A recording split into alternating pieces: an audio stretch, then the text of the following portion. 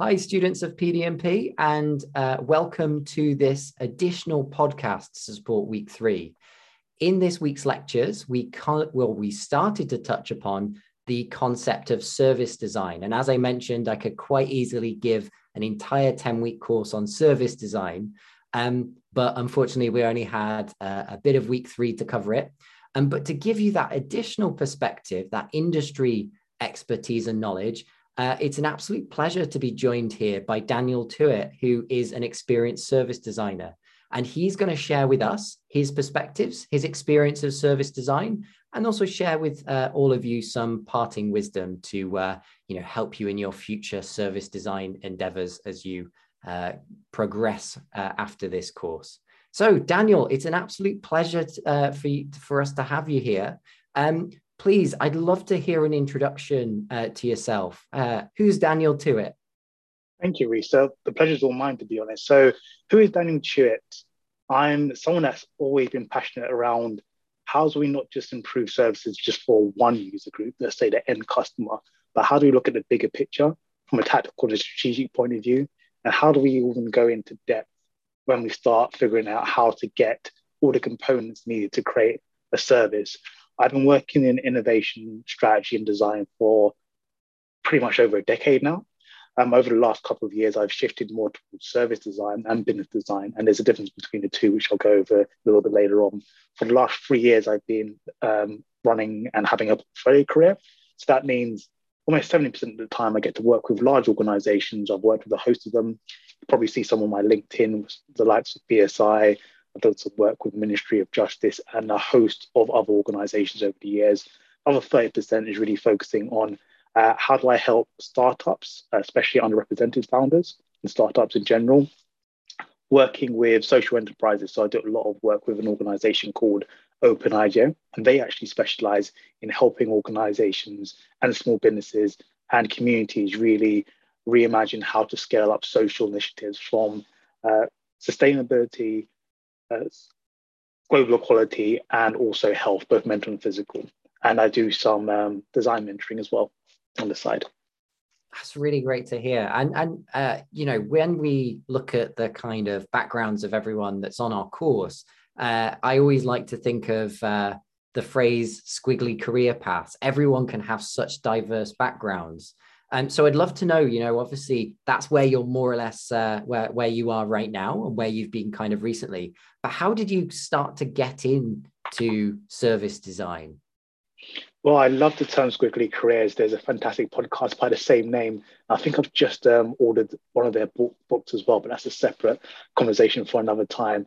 The two ladies have got their names now. They do some great work there.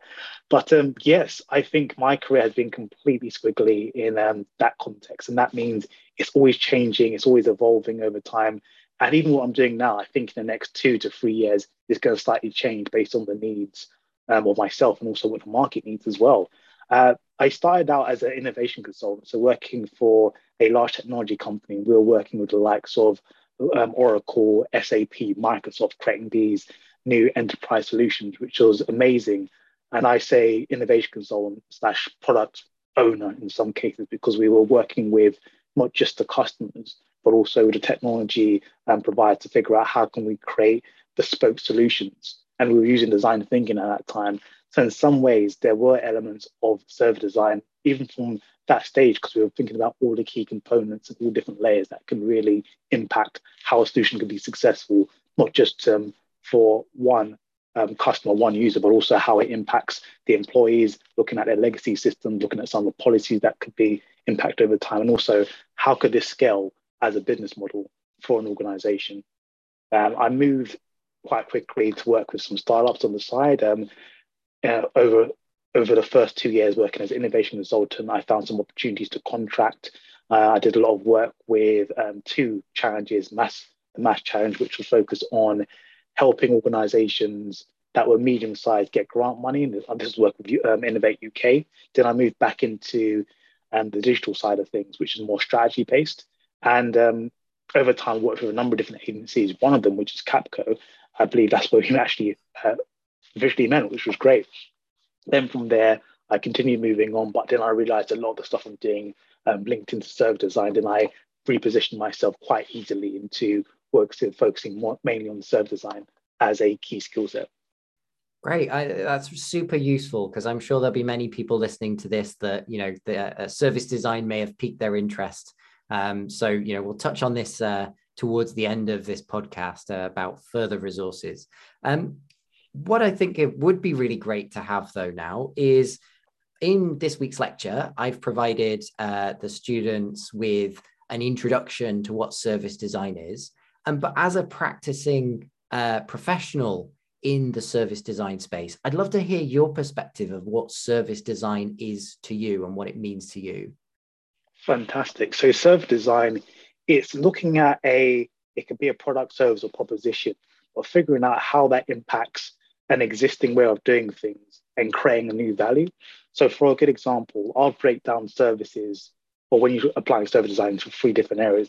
The first one is when you're trying to improve an existing service, for example. So let's say if you're working with an organization and they've got an out-of-date HR system, for example, how do you navigate the whole team, the whole organization to create something brand new?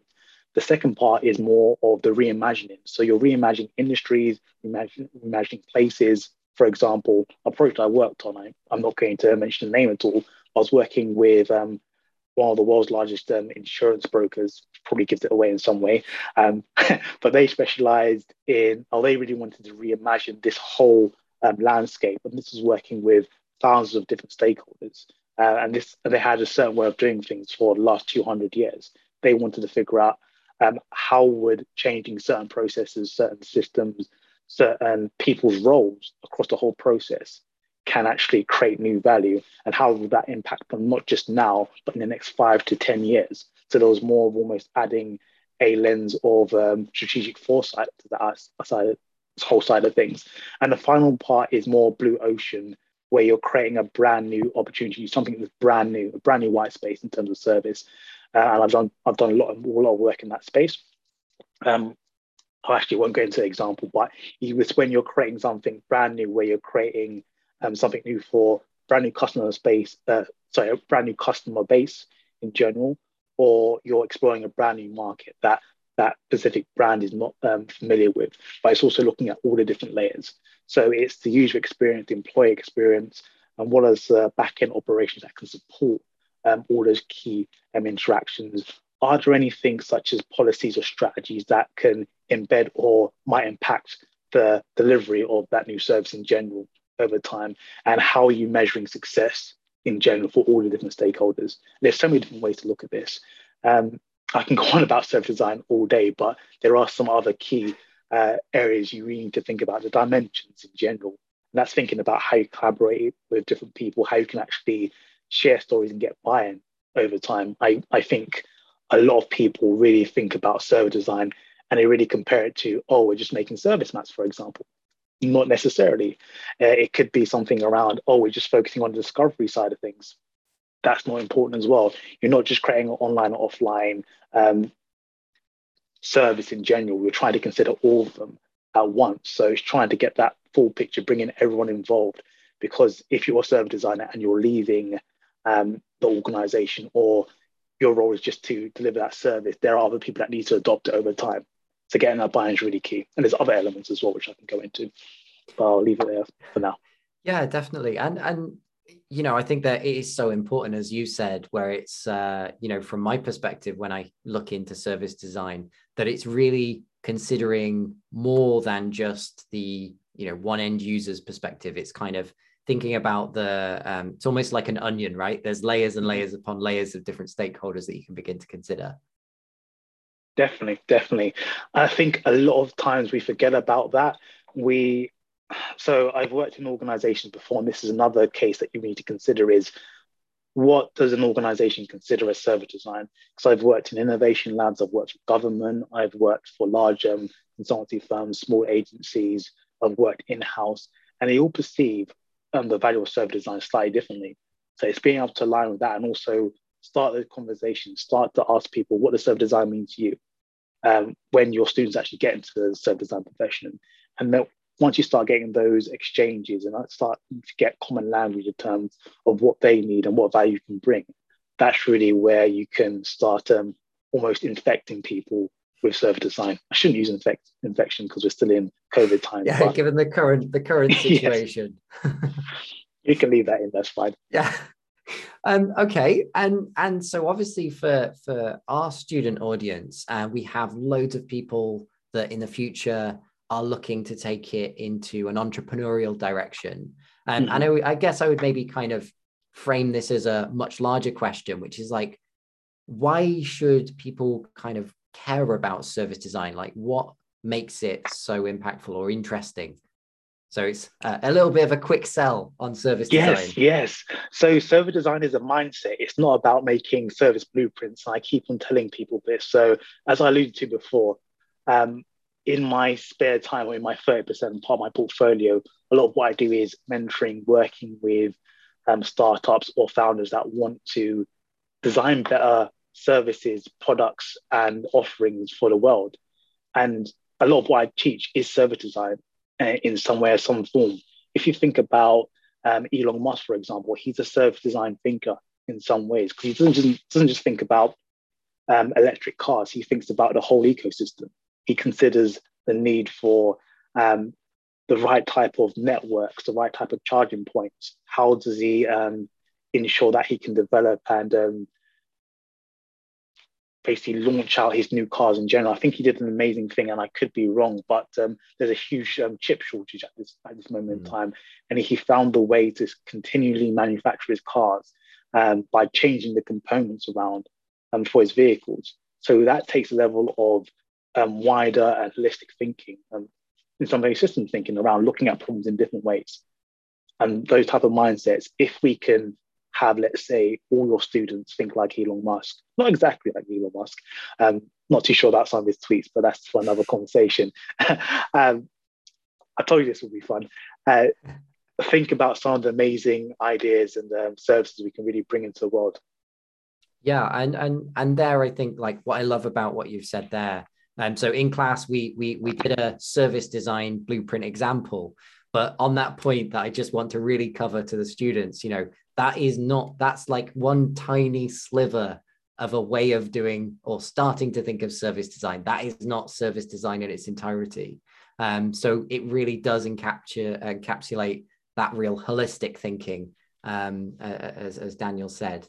So that's really interesting. And then I guess, as you've worked with so many entrepreneurs, when they've tried to kind of engage that service design mindset, what do you commonly see that, service design entrepreneurs begin to struggle with? What makes service design potentially difficult? Well, I think you have to be pretty special to be an entrepreneur to go the full distance. And when I say that, it's a good thing in general. You have to have a level of you can change the world, or that you're right, because so many people are going to shut the door in your face to say your idea doesn't work, or no, we're not interested in your idea in general. Sometimes that can be reframed in terms of they think they know the answer without understanding the whole problem in general. So focusing on the solution rather than the problem mindset. And in that case, when we go back to service design, it's trying to figure out what are some of the other components that can impact the success of their ideas going forward. So looking at their wider ecosystem, are there other players out there that they can partner with to build out and scale up their idea, for example? Are there any policies or any new shifts within the market that can impact how they deliver ideas? If they're focused on one problem or one idea for a certain customer, for example, what if their customer evolves over time? How is their product service or proposition going to evolve with them in general? Those are the problems. A lot of the entrepreneurs that I work with sometimes are really fixed on just, they've got a solution, they think it's right, and they just want to get it out there as quickly as possible. And there are opportunities and there are ways to do that. The lean startup methodology is still a good process to go through, which is, you probably told your students, but it's build, measure, learn quickly by experimenting, testing and validating ideas. But the issue with that is they're so focused on just the solution, they forget to really look at the problem state and really think about how big that is in general. And I think it's almost like a little bit of a tension, introducing service design in the context of a course that's called product development and prototyping is because it almost starts to become, okay, where does this go from, product development and prototyping to, like, I see it as like service design that almost sits larger. And then that can become very blurry into almost like business design. And, we start to talk about things like internal culture and mindsets. So yeah, I'd love to hear about, where you sort of see those differentiating points between, being product focused versus, service design and when it can be useful. Why can't we have both? So I'll challenge that in terms of it's a state where I work currently with the role I'm working on. So I'm working as a senior service designer, but I work very closely with the delivery manager, with the product owner, with the product managers to scope out exactly what we're looking at. And if something is wrong, I would challenge the team and the product owner to say, we're actually developing the wrong type of solution. We need to go back. We need to make sure that we're really thinking about this long term. Is this scalable? How are certain customers and user groups going to adopt this over time? Have we looked at their existing ecosystem? What are some of the blockers rather than just pushing out a solution in general? And Reese, what was really interesting is that you started mentioning other components of what service design could be. I've worked across different organizations. I've met some amazing service designers over time, and you can wear different hats. I know service designers that are really focused on policy making, for example, which is really key, or organizational design, which is another aspect as well, looking at the culture, looking at how businesses develop and shape different ways of working as, let's say, an organization restructures or goes through a pandemic, for example. And there's just so many different ways of looking at things. You've got more traditional UX-y type of service designers that are really good at breaking down different user groups' needs and synthesizing that, and then sharing that with other people, that storytelling side of things, which is really key. There's so many different flavors. I think we always get too focused on the service design as a label. I've seen some amazing practitioners that do not have the service design title, but they're doing service design. So that's one thing I'll definitely tell all your students, that if you're pursuing a role in service design, don't just focus on the title, focus about what you're doing, the value you're creating over time. Are you being able to work with multidisciplinary teams to really get towards a really holistic problem state and develop the right type of solution as well? That's really key. Yeah, I know. I think onto that point where, so often we like to think that job titles give us that nice security of saying, oh, I should be doing these types of things. And, I would say, as someone that comes as a UX researcher, or, my professional experience right now is as a UX researcher, I was doing UX research type things long before I had the job title. And I think with service design still being, I think it's fair to say, quite an emergent field, right? It's still relatively new in the grand scheme of experience design and customer experience thinking. You don't find that many people out there that have, their job role as defined as, hey, I'm a service designer. Exactly. It's such an evolving role at the time. And I think people push, and this is myself as well, people push service designers in a nice little neat box to say, okay, then you're a service designer. We want you to put together a service map or an end-to-end journey in general, or we want you to lead workshops. That's aspects of it. But anyone within an organization, if you empower them to do that, they can do those same skills as well. The service designer has almost governance over everything. And I always label it as a service designer is part strategy in terms of they can navigate, storytell, make sense of the bigger picture and get team members to come together to understand what that looks like from different parts of the organization and outside stakeholders, the research side, making sense of things, connecting the dots, and helping to make clear decision making processes for the short term and long term, and also that design element. How can you show, or how can you visualize, or how can you use design thinking in the right way to make it really effortless for anyone that's interacting with that service, not just the end user, but anyone throughout the whole journey. Yeah. And we come back to that, point on, it's almost that holistic, multi-dimensional, multi-stakeholder thinking, right?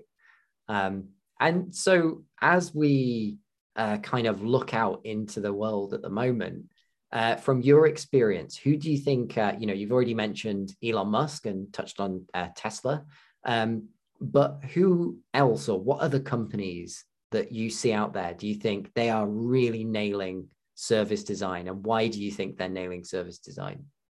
So that's interesting. So I think it's hard to nail service design flat out because if you think about it, it's always evolving. Services are always evolving. People's needs are always evolving and growing over time.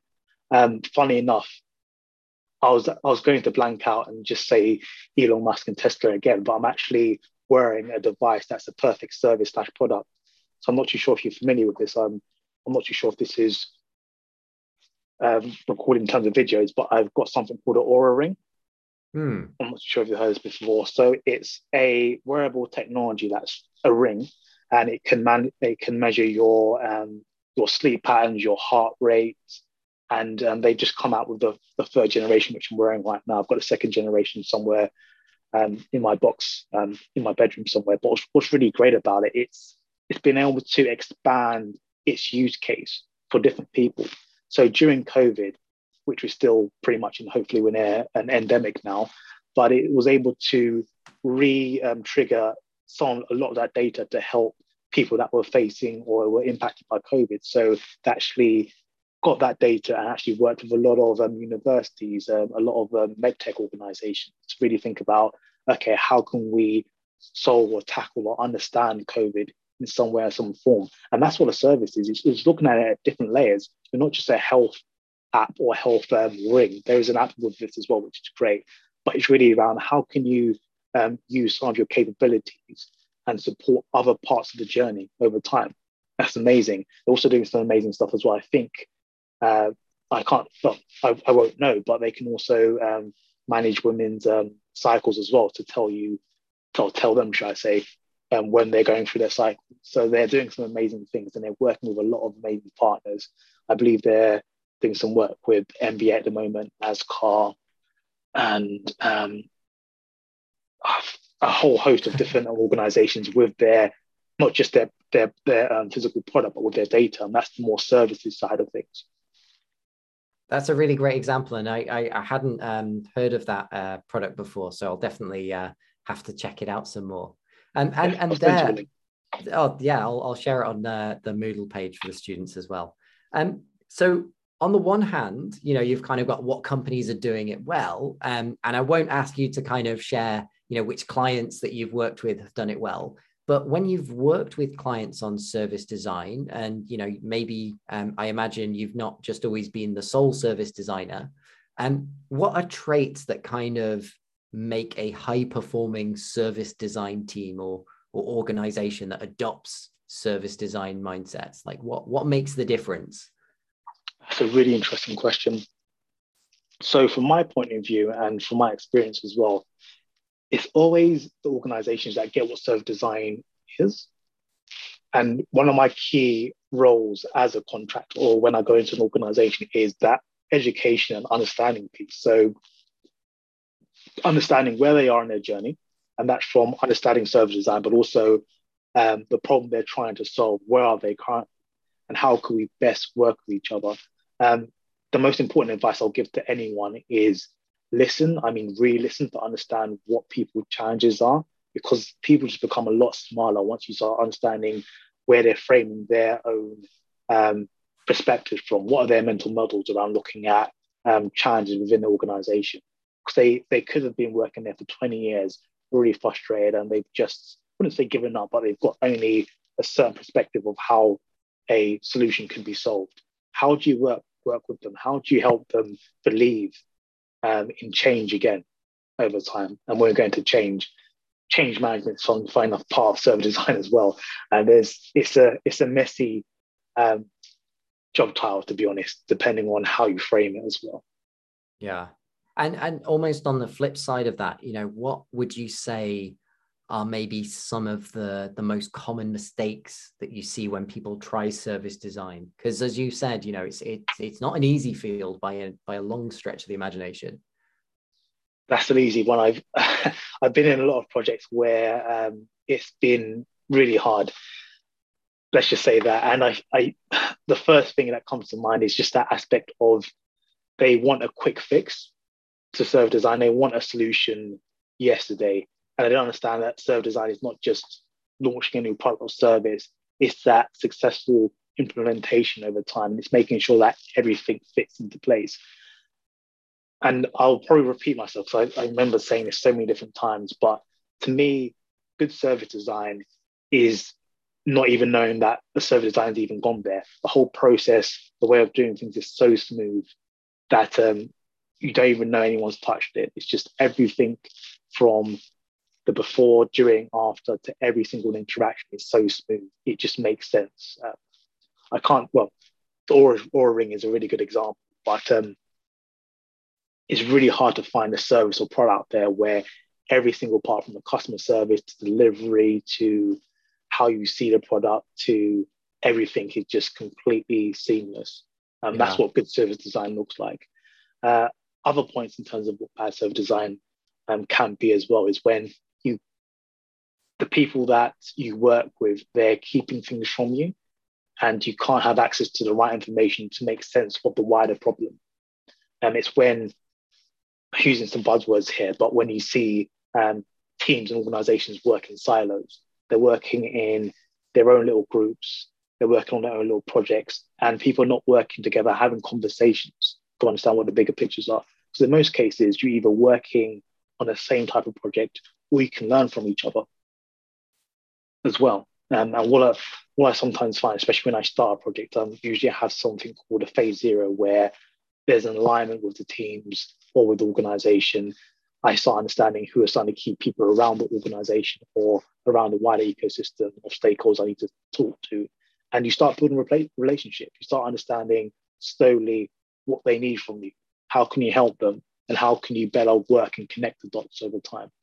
Yeah, and on that point, like I would go and say in service design, it's absolutely crucial that you have that relationship building. But whichever level of design you come in at, like I work as a UX researcher, and in that perspective, honestly, one of the most important things that I find is to actually get team buy-in and alignment that I'm asking the right questions. And I imagine you find that it's a similar case when you're doing service design, that it's like getting buy-in agreement, and then also getting people to kind of potentially be a bit excited about what you're doing, because that excitement and goodwill can go a long way. Exactly. Very funny point. I'm literally writing a blog post about getting buy-in at the moment, because it's still, even to this day, stakeholder engagement, buy-in, storytelling, it's all part of the process. Different people resonate to different stories. I always say, whoever you're presenting to, what's in it for them? What's going to make them look good over time? And some people might say, oh, they don't care about themselves. It's always about them. How do they look in general? Even today with this conversation, that's a question that we always have to ask ourselves. So you're completely right. That buy-in, that engagement, how you present your work as well. And that can be through a visual diagram of a service blueprint, as is map, a service map of any type of form. Or it could just be by sharing key data and also knowing that you're on their side. And that, going back to that listening point again, have you heard what they had to say? And making sure that you're not just challenging them, but you've understood exactly what point they're coming from, but you're changed in a certain way where they can almost align and say, okay, I've been heard at least. Yeah. And yeah. It really is like surprising how much difference that can make when people feel genuinely listened to. And as we come to like the end of this podcast recording, I'll wrap up just with one final question, which would be, do you have any parting wisdom for students on our course that are new or wanting to engage a service design mindset and skill set?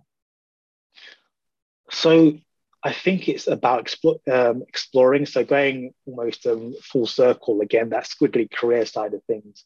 I didn't know exactly what I wanted until I started exploring different opportunities. I think the biggest, what's the best word for it? the biggest challenge, or probably one of the saddest things I'll probably see for a young person that wants to get into service design, is having a fixed mindset on they want to work for this company, they want to work in service design only, they only want to do all this type of stuff. Explore and experiment, see what really resonates with you. And because it could be service design or it could be a different form. What are your values? And they will grow the more time you get experience doing different things over time.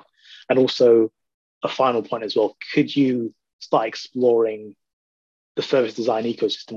When I mean that, start speaking to people. I believe you're on ADP list, which is an amazing platform. So am I as well. There are some amazing designers in general that are on that platform.